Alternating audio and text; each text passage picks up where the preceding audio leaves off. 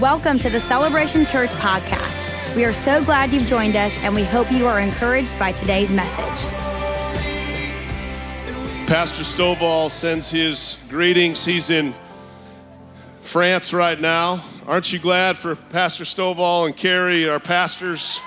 Aren't you grateful for them? He's going to be back this next week. He had a great trip to Israel. Man, God's doing stuff all over this globe, and we as a church get to be a part of that, and we're so grateful for that. But Pastor Stovall has a lot of great things that have happened on his trip. He's in Paris right now. We've got an awesome church plant there. We're connecting with people all over this globe, and how many of you know there's a move of his spirit going on that it's going to take a lot to disrupt it, you know? Things are going so great right now all over the globe. And really, we're in that season. You've heard it from Pastor Stovall. You've heard it prophetically from the pulpit that we're in a season where God doesn't want us just to manage our brokenness anymore. He wants us to move into a place where we're whole, wholeness. You know, the scripture speaks of being whole. The word is sozo in the Greek, and that means everything's just complete. And the word of God says that we can actually be transformed through the renewing of our minds. 2 Corinthians 3:18, the Apostle Paul wrote, he said, when you look in a mirror and you see Jesus, just by beholding who he is, something transforms inside of you. And he says there's like this veil that comes off. And when that veil comes off and you start seeing who Jesus is, and that reflected back to you, you start becoming something radically different. And the key is beholding the right one, right? When you look in that mirror. And so when you get into the Word of God, when we get into the scriptures this morning, I encourage you to find Jesus, because he's all over the Old Testament, all over the New Testament. And when you start beholding him, the promise is we'll be transformed from one degree of glory to another degree. How many of you'll take just one degree of glory this morning, right? That's a good thing. Let's pray. We'll jump into the Word of God. Father, we just welcome you this morning to speak to us. Lord, you do a miracle. You would pull back a veil this morning that we could see differently than maybe how we've been seeing, that you would help us in our circumstances to see just how you see things. God, would you give us proper perspective this morning? Father, if there's any short-sightedness, any blindness spiritually in us, Lord, you would cure us this morning. You would let us see how we're supposed to see. In Jesus, your mighty name we pray. Amen. Amen. Well, here we are. We're going to look at Peter's life a little bit today. Peter has become kind of a punching bag to preachers. We kind of use his life to amplify mistakes, right, that he's made, and we put it up against we put Jesus up against the backdrop of his failures, and Jesus looks pretty good, right?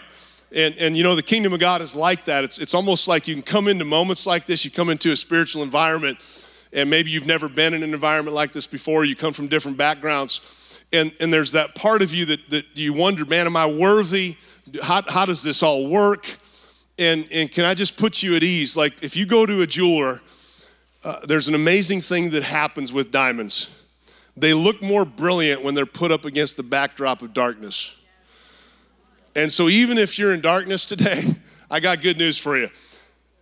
You might just be the backdrop where Jesus' brilliance could be seen at a whole other level. So even your weakness and your darkness is not something to like be intimidated by and fret about. Jesus said in regard to sin, he referred to it as a speck. Like in the Sermon on the Mount, he said, don't try to take the speck out of your neighbor's eye. Look at your neighbor and say, you have my word, I'm not going to try to take that speck out of your eye. Because he says you got a big old plank coming out of your own eye. And about the time you try to reach in and help somebody out with their sin, you smack them in the head with your own stuff. And because Jesus' perspective is everything, sin to him is not a big deal. That's why he died. To kill the power of that, right? And then he was raised from the dead to conquer the ultimate foe of God, which is death. And so as you sit here this morning, man, there should be an expectancy in you to know and grow and understand that this is really all about what we sang about. This is about Jesus. When we make it about us, we miss the beauty of Jesus. And so in this season, especially today, I just felt from the Lord that we just want to have Jesus as the main course this morning. You know, let's not make him our side dish. You know, you go to a buffet. How many of you ever been to a good buffet? And I'll be honest with you, man, I don't go look at the side dishes. I go see what they have for meats and treats.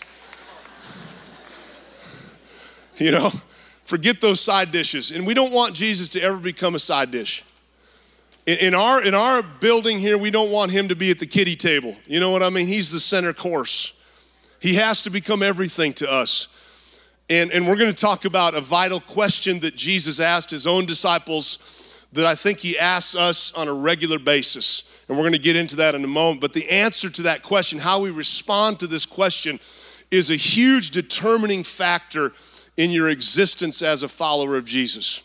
Okay, and we're going to use Peter as the backdrop here, and we're going to look at a scripture here in Matthew chapter 16. We're going to look at verses 15 through 17. And all throughout human history, this question, when answered correctly, becomes a catalyst for incredible moves of God. And Jesus has taken his disciples, these guys that were these spiritual rejects, most of them, and Jesus shows up as this rabbi, and he does something crazy. He calls them out of normalcy and says, follow me. And his proposition was, if you follow me, you got to leave everything else behind. Just follow me. And so these guys started following him. And Jesus would take them into situations regularly to reveal what they actually believe. Does that make sense? And so in this passage, Jesus is taking his disciples out of their comfort zone of familiarity. He's taking them north of Galilee into a region called Caesarea Philippi. And this region was historically known as the gates of hell. Okay, so here you are, a follower of your rabbi, and your rabbi says, hey guys, we're going to go on a field trip. And by the way, we're going into the gates of hell. Okay, so they're in a position where they're uncomfortable. They're a little bit naked and exposed in their belief structure. And Jesus, in this moment, asks the question that we need to be reminded of this morning. Does that register with you guys? So he says, who do the people say that I am? And the disciples start, well, some say you're Elijah. Some say you're John the Baptist raised from the dead, right? Some people say you're one of the prophets. And then Jesus looks at all of his disciples. They're in the region they shouldn't be. They're in a place that notoriously demon worship has taken place. See, Jesus always went into environments he wasn't supposed to, because he was convinced greater was he who is in him than he that was anywhere else. And what he wants his church to start believing is that there's someone greater in us than the one that's coming against us, okay? So just keep it real simple. Your dad's bigger than the enemy. Okay, just start there today. A couple places to start with God every day you wake up. Number one, your dad can destroy every one of your enemies. He's bigger than every enemy. And there's more of him in you than you in you. It's a good place to start every day. That's not self-help, that's wisdom. Okay? But he looks at his disciples and he says, but who do you say that I am? And that's the question to the church right now. Who do we say that he is? Easy to say that he's the Christ, the Son of the living God in this room, isn't it? But what about tomorrow when you come under the pressures of your daily existence? Right? And if somebody came up to you and put a microphone in your face and said, who do you say that Jesus is when you're in the midst of changing diapers, when you're in the midst of boardroom meetings, right? When you're in the midst of going to a class? Who is he? Who do we say that he is? And Peter, in a moment of brilliance, gets a revelation that my prayer, my hope is that all of us get at some point in our lives. And this was the revelation Peter got. He said, "You are the Christ. You're the anointed one. You're the Son of the living God." Jesus, with his loving eyes, looks at Peter and says, "Blessed are you, Simon, for flesh and blood has not revealed this to you, but my Father who is in heaven has just pulled back the veil and allowed you to see behind the veil." And Peter had a moment where he saw Jesus for who he really is, the Christ. A lot of people don't have an issue with Jesus, but they have an issue with the Christ part of Jesus, the anointing. Because the anointing does stuff that normalcy doesn't like. Isaiah 10:27 says it's the anointing that actually lifts the burden and breaks the yoke. 1 John 2:27, near the end of the chapter, the Apostle John makes a crazy statement. He says, "You have no need that a man teach you, but the anointed one in you, the anointing in you will actually teach you." And so you don't really need me this morning. You know, maybe I'm working my way out of a job. I don't know. It doesn't really matter. The bottom line is this: at the end of the day, the anointing in you is what's going to transform you. Nothing I say this morning will help you if the anointed one doesn't pull back the veil and make a deposit in your life. Amen. And so the answer to this question, if we get what we say, what our answer, if we get that right, it changes your trajectory as a husband, as a wife, as a parent, as a student, as the priest of your own home. If you get this answer right, it not only prepares you for the age to come, it equips you for this age. Jesus never promised a suffering-free life. In fact, he actually promised the opposite. He said, when you're in this life, you're going to encounter various troubles. He says, just don't freak out about them, because the troubles reveal your answer to this question. Sometimes we go through seasons where we're getting all shaken up inside. Tragedies happen, deaths can happen, monetary things can happen, and what happens, it begins to shake our understanding and belief of who he is.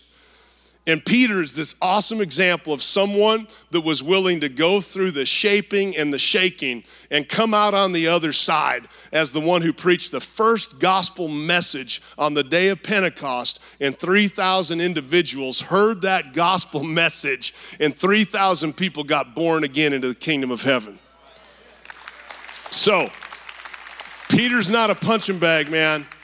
He's a radical follower of Jesus who understood what Jesus was getting after every time he took him into different situations. We're going to cover some of Peter's epic fails. You guys good with that? Truthfully, if someone would have a screenshot of certain seasons of my life, if they took some screenshots, you'd think I was an epic failure. Aren't you glad that Jesus looks at you through the right filter, through the right lighting? You know what I'm saying? Man, in the right lighting, you can look real good. Right angles. Aren't you glad that every angle Jesus looks at you is the right angle? Like he doesn't see flaws. You can try all you want to expose your flaws to Jesus. He just looks right past them and sees everything that's great in you and wants to pull that out. It's just fascinating to me. So Matthew 14, look at this. One time, Jesus walked on water, and one of the accounts says Jesus sent the disciples in a boat out ahead of him. He was up praying, and he looked out and saw that they were struggling, and so he got off his mountain of prayer, and he began to walk out onto the water. And one version says of this account says he was going to pass by them. So you can imagine you're the disciples in a boat straining, and Jesus, your rabbi, he just walks right on by you. And out of the corner of your eye, you catch a glimpse and you see something out there. And your instinct, because you've been trained that the Sea of Galilee at night is the abyss, and only bad things can happen there. And so your instinct kicks in. Jesus is walking right by you and your instinct kicks in and you start yelling what? It's a ghost! Right? And sometimes when God is doing stuff in our lives, we can blame Satan. Should I say that again? Sometimes Jesus is doing something in our lives and we're prone, because there's resistance and storms, we're prone to think the enemy's attacking. And sometimes we can call a move of God a move of the devil.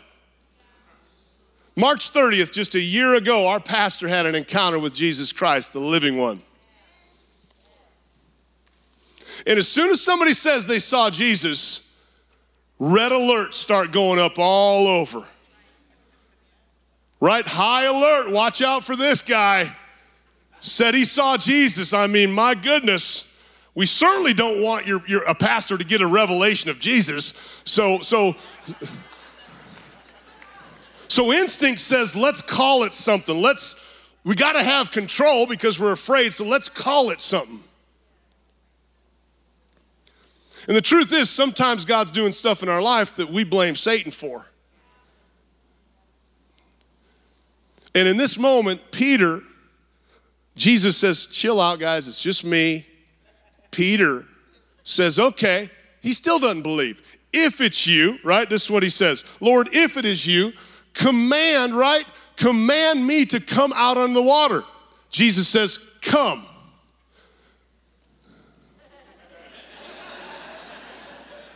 You ever had those moments when somebody's up here preaching or something happens in life and you feel this thing, I gotta go, I gotta respond, and then all of a sudden Jesus goes, well then come on now. And I just can't imagine that moment when Peter gets out of his fear and puts his foot out of the boat and starts, and all of a sudden she stands on something that normally he should sink in. Isn't that crazy? And based upon the command of Jesus, that it's called a rhema word. It's not just logos. It's not just something written about. Now Peter's experiencing a living word from the living word. And the living word says, come on out, buddy. And he steps out, and the Bible says, he came out on the water and he came to Jesus. So they're probably just like right next to each other. And something happens. He starts seeing the wind because he sees the waves. He starts looking at the natural again. There's tons of messages. I don't like, he should have kept his eyes on Jesus. Well, thanks, Sherlock. We all should, right? Thank you for the obvious statement. Yeah, of course he should have kept, thank you, bro. But it doesn't matter why, but he began to sink. And immediately, this question, you understand? The question, who do you say that I am out here when you're sinking? Like, who is Jesus when your life is falling apart and you stepped out onto what you believed was true and it didn't work? Right? It's real easy to shift back to your normal instincts. But Peter did something different. He said, Jesus, save me. That's a really great place to start. So if you're sinking today, seriously, because Jesus didn't let him drown and then provide CPR mouth to mouth, and he picked him up immediately. And I guarantee took him by the hand. While they're walking back to the boat, he looks at Peter and goes, dude, why are you doubting? Come on. Takes him back in the boat, and they finish off the boat ride together. This isn't a failure. Jesus is developing faith. If you really understand Christ well, you understand there's no way to fail. You know, when I played football, there were certain teams we would play against. And you would show up game day and you just knew you were going to beat them. You play differently when you know you've won. You know, it's just, he's trying to teach them, if I'm around, we're not going to die in a tragic boating accident. Okay. What if we started living our days like we've already won? I wonder how you'd fight. Another time, this is amazing, I love this one. Another time, in a moment of heartfelt faith and good intention, you, Peter, look at this in Matthew 16, 22 through 23. You, Peter, thought it was a good idea to take Jesus, pull him aside, and rebuke him. How many of you ever let Jesus have it before? Now, when you're in a room like this, you don't like to think, confess that. But there's been times, I guarantee, you've complained and you've let Jesus have it. Remember Martha? Her brother died and they sent messengers and said, hey, our brother's dying, come. And he waited a few more days just to make sure he was really good and dead. That's your friend Jesus.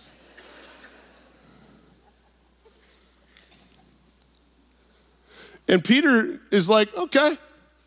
Jesus just had been taught, he just had that great revelation, whatever you bind on earth, will be bound in heaven, whatever you loose on earth will be loosed in heaven. This is just a short time after. Jesus starts talking crazy.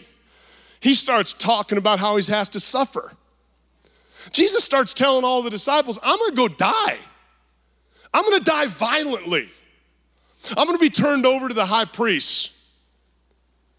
The one you're looking at to lead you is not gonna be with you soon. And Peter couldn't fathom that suffering in the eyes of the kingdom looks a lot different than it does to the eyes of humanity.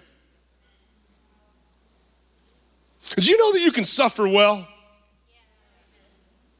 Well, Pastor, why would I want to suffer? Well, you're gonna suffer, so you might as well suffer well. You don't want to suffer. I've never looked for suffering and said, Lord, please send some trial to help me suffer well. I've never asked that, but they seem to come. And the Word of God is clear. You can count it all joy when you go through hard stuff, because the hard stuff reveals the answer to a question that needs to be answered every day of our life. Who do you say that I am when you're suffering? Because in our suffering, we want an answer. And Jesus always has a way of bringing us back to him as the answer. And so Peter rebukes him. How would you like to be this friend? And Jesus turns and looks at you and says, Peter, oh blessed one,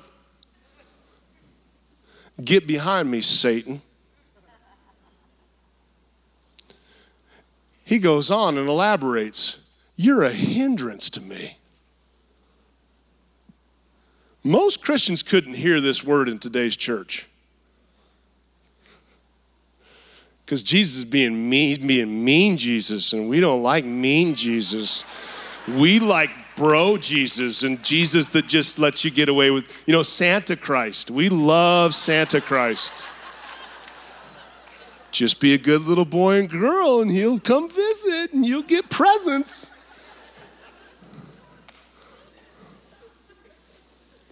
What if he's not Santa Christ? What if he is the Christ?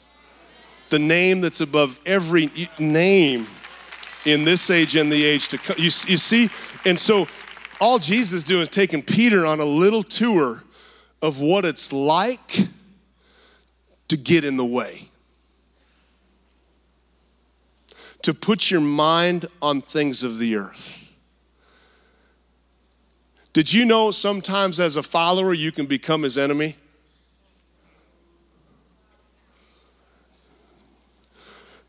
I use this example carefully, but in my house, my wife, she is brilliant. Diane is the most brilliant human on the planet. she designs stuff and sets things up well, and then I come and just mess it up. When it comes to discipline, I'm the softy. I always break. They break me down, man. And the only one that gets me real riled up is when they disrespect their mom. And that's when dad becomes an enemy.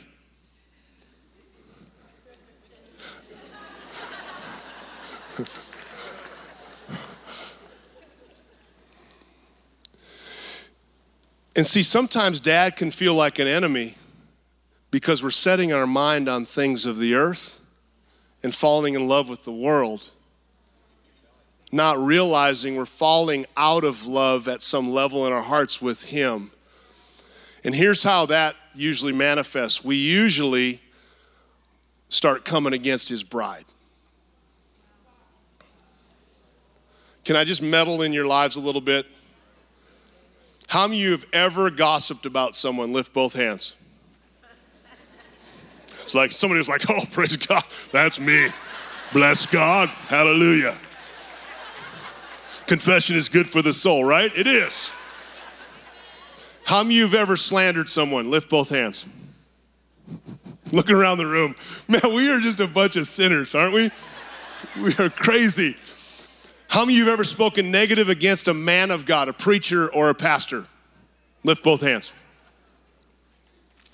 How many of you have ever spoken against another Christian? Negative things. How many of you have ever entertained someone coming to you and speaking negative about another Christian?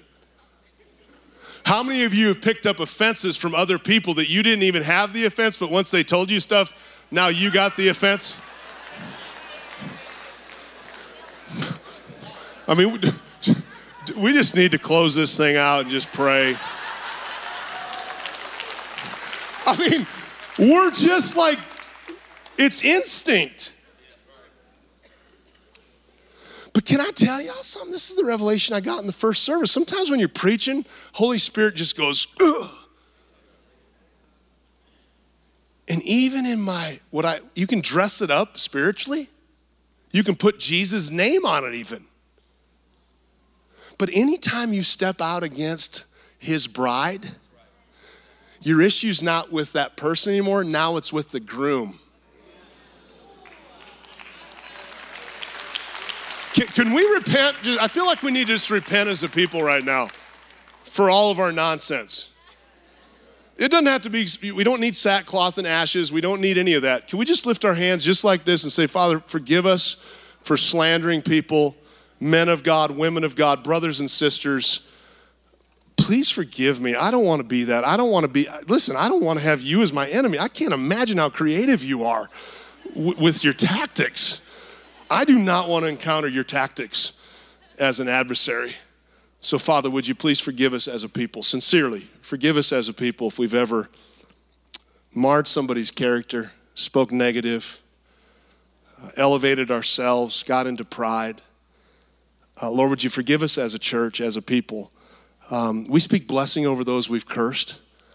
You said that same tongue can both bless and curse. So we use our tongue this morning. Maybe just out of your mouth, just bless that person. And I bless them. And Father, forgive me for entertaining other people's accusations and offenses. I realize that it's caused something in my own heart and messed up my water supply. So Father, would you heal me, deliver me, and set me free? And would you just as a church, Lord, would you forgive us? In Jesus' name, amen.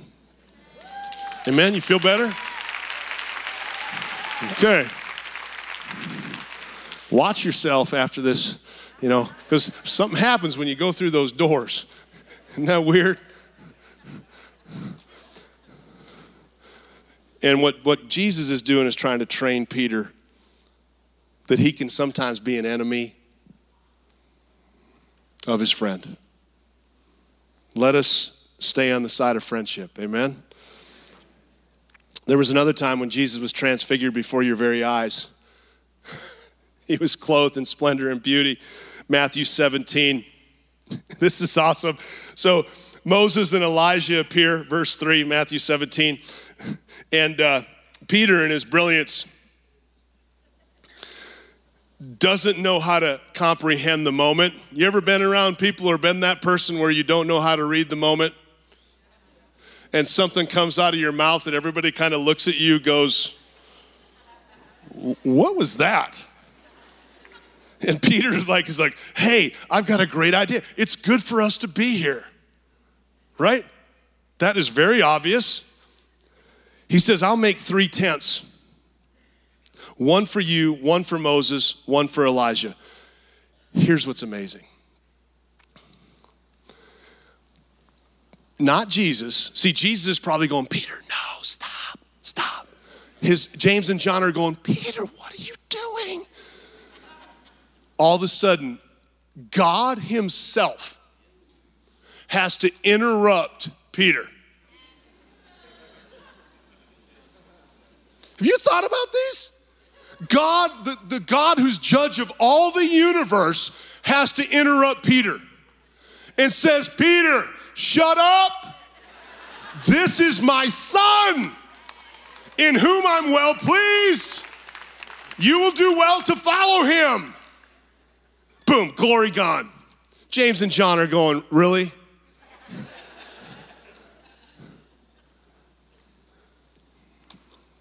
You know, sometimes we can disrupt his glory by just being carnally minded, earthly minded.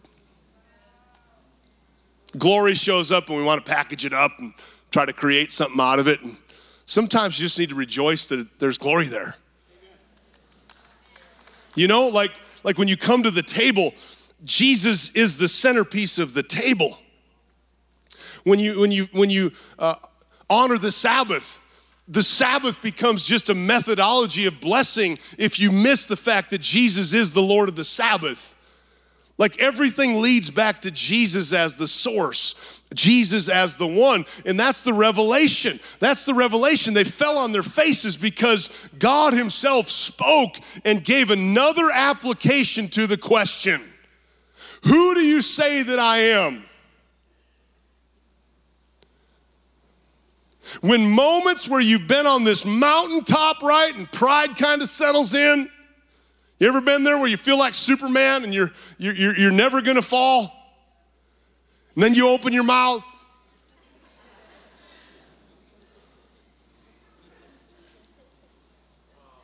It's amazing how our tongue can steal the glory.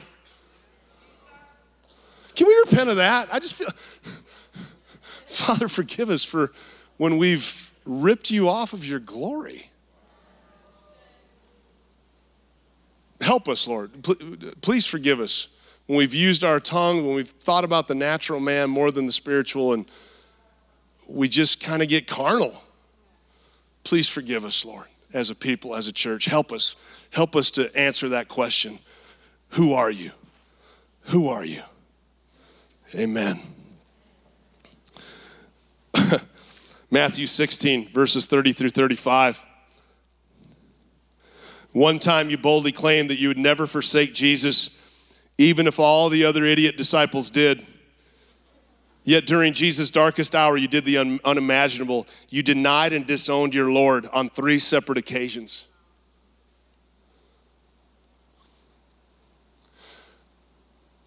Another who do you say that I am moment, isn't it?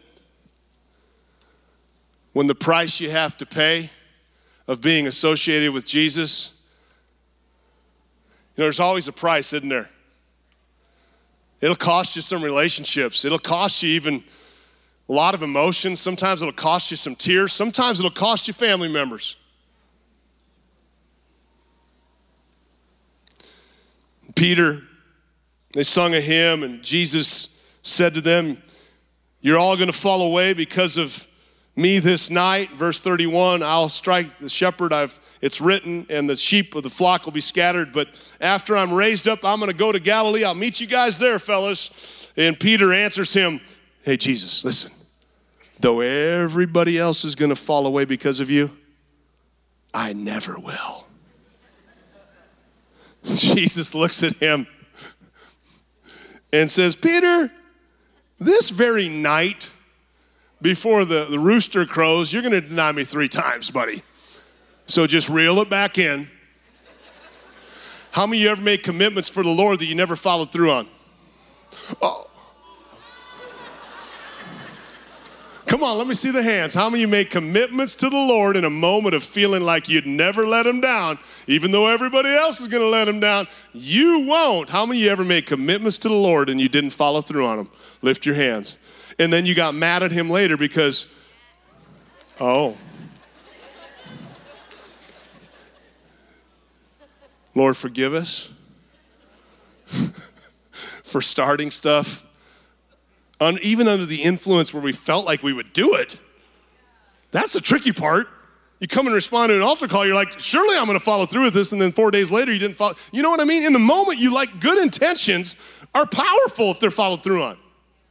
So Father, forgive us for our good intention moments when we were convinced everybody else would forsake you, but we never would. Forgive us for our pride and our arrogance, and forgive us for not just following through on what you gave us to do. Please cleanse us and forgive us of that in the name of Jesus. Amen. I'm starting to feel better. I didn't do this repentance thing in the first service. Luke 22, verses 60 through 62. This is a painful moment, man. Peter's being asked, hey, you're with him. I know you were with him. I recognize you. And Peter's denying like crazy. Last denial, man, I don't know what you're talking about. Have no clue what you're saying. And immediately while he was still speaking, cock-a-doodle-doo. Luke adds a little commentary. The Lord turned and looked at Peter. Can you imagine that moment? Man, if I'm Jesus, I'm looking at Peter and I'm going, you better hope I don't get resurrected.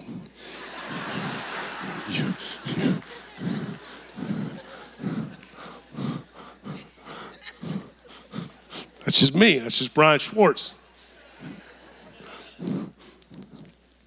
But I think Jesus looked at Peter with so much love in his eyes. Peter, it says he went out and wept bitterly. Some of you have gone through some really tough times. And man, in those dark moments, it's hard to find Jesus. Isn't it? You go through these dark times, it's just hard to find Jesus. You know, Peter basically did what Judas did in one sense. And I'm not being unkind, but Judas, because he didn't have that answer to the question, he felt so hopeless he had to take his life. Sometimes this answer is the difference between life and death. I can tell you, before I met Jesus, I was very suicidal in my thinking. And even after coming to know Jesus. But I'll tell you, the moments that I thought about taking my own life, I would hear the Holy Spirit go, but who is he? But who do you say that he is? And it's that thing that kept me alive. Just that simple remembrance, he's the Christ. He's the Son of the living God. I don't know how it's going to work out. I just know it's going to work out. Do you understand? Like, why wouldn't Peter do the same thing that Judas did? Because Jesus is that answer. In the time of grief, in the time of pain, he's the answer. Jesus is crucified now, and you're devastated. The weight of your guilt and condemnation is too much for you to bear. The agony of your denial of the man whom you owe your whole life keeps replaying over and over in your mind. Can you imagine the replays Peter had? How many of you struggle sometimes with past replays of your past mistakes? Anybody? And they become so real, right? It's like this constant reminder. And Peter finds himself in this state. And something happens. Jesus gets resurrected. And in Mark chapter 16, verse 7, Jesus has an angel talk to Mary. And the angel says to Mary, go tell the disciples and who? and especially go to Peter and tell him, I'm going to meet him in Galilee, just like I said. That's awesome. The one who deserved the least consolation. Jesus goes out of his way to spend an angel who's a messenger to relay a message to Mary and say, go tell everybody, but grab Peter, look him square in the eyes, and tell him, it's okay. I'll see you in Galilee, buddy. That's amazing. What if Jesus hasn't left you at all?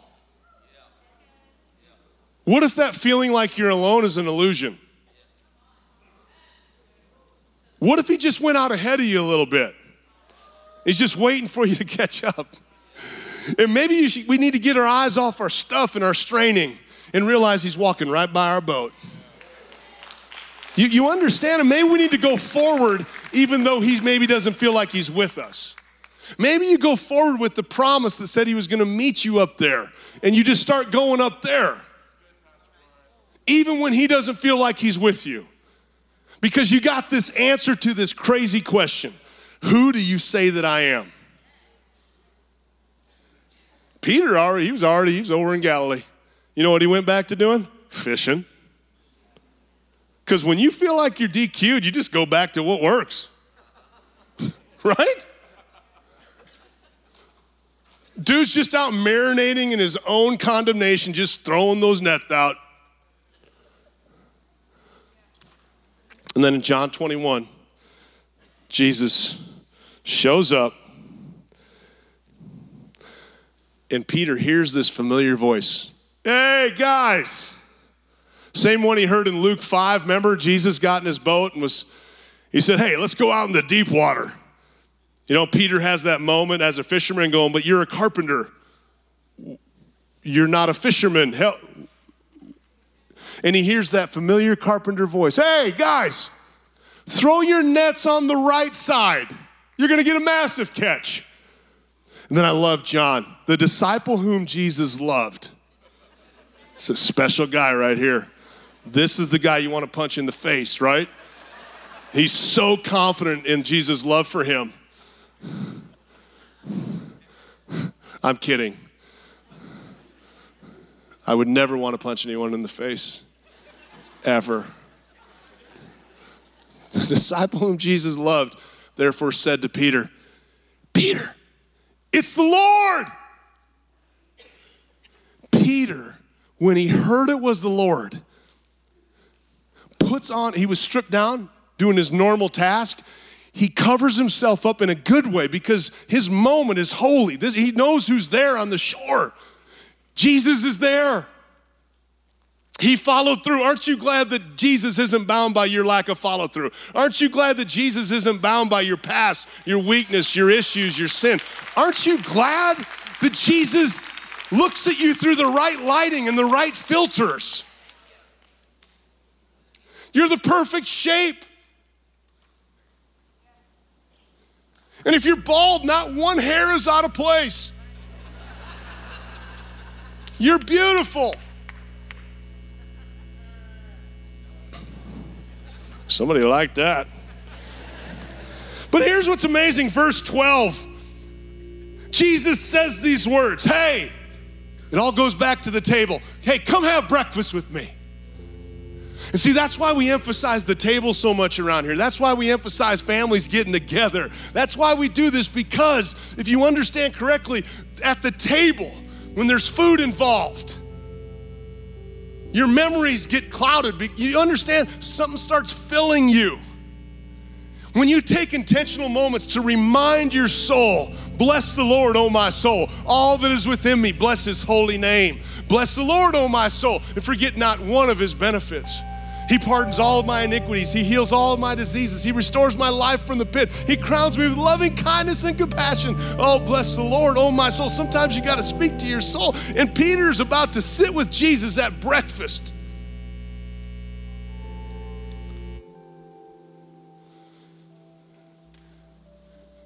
And over one meal, No mention of the denials is brought up because it doesn't matter. Does it really matter when you denied him today? Now, if you want to make it a big deal, make it a big deal, but you're going to waste tons of time when you could just be drawn near to him and enjoying a meal with him. Do you understand? We got to stop fixating on where we're not and trust that we're in him. Stop worrying about where you're not. Stop worrying about what you don't have. Just give him what you have. Just go all in with what you do have. And you've done your best job, just like I have most of my life, trying to self-sabotage this thing. But you know what? You haven't done a good enough job because he's still here. And he still hasn't left you, and nor will he ever.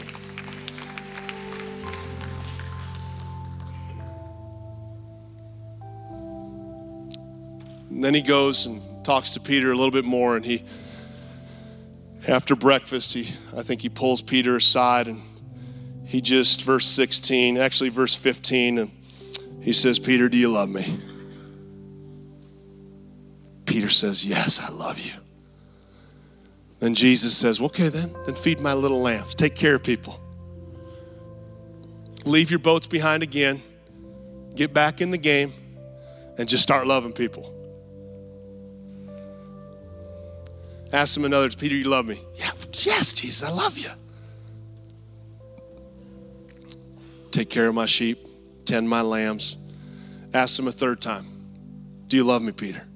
Finally, Peter's just kind of broke, and he goes, you know what? You know everything. I mean, I think I love you.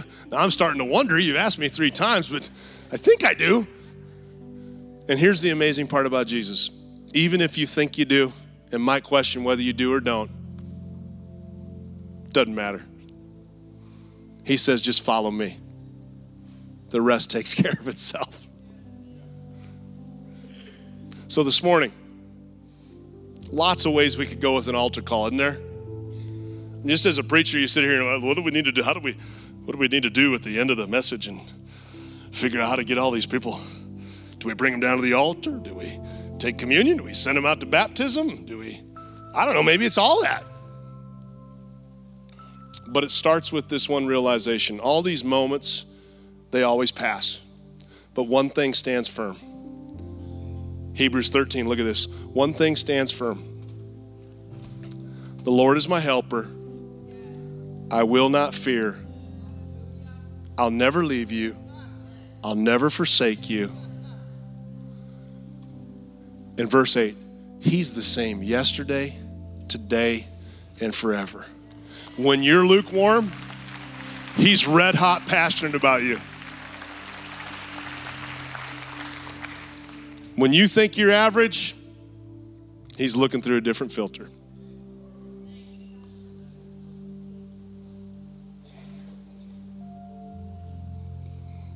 All I wanted to do this morning was one thing, paint Jesus as this unbelievably awesome being who's our Christ and the Son of the living God. And if you'll dare to wake up every day with the answer to that question on the tip of your tongue, it can shape your entire existence. And you can leave behind your regret, your shame, your torment, and your fears. You know, I get to see your awesome faces when I'm preaching, and I see people crying, and I see people breaking down right now, and I'm really grateful because the Lord's touching and healing your hearts, and sometimes you just need somebody to look you square in the eyes and go, it's going to be okay. I just feel like that's what the Father's saying this morning. Gang, it's going to be all right. Thank you for tuning in to today's podcast. For more information about Celebration Church or to get in touch with us, please visit celebration.org.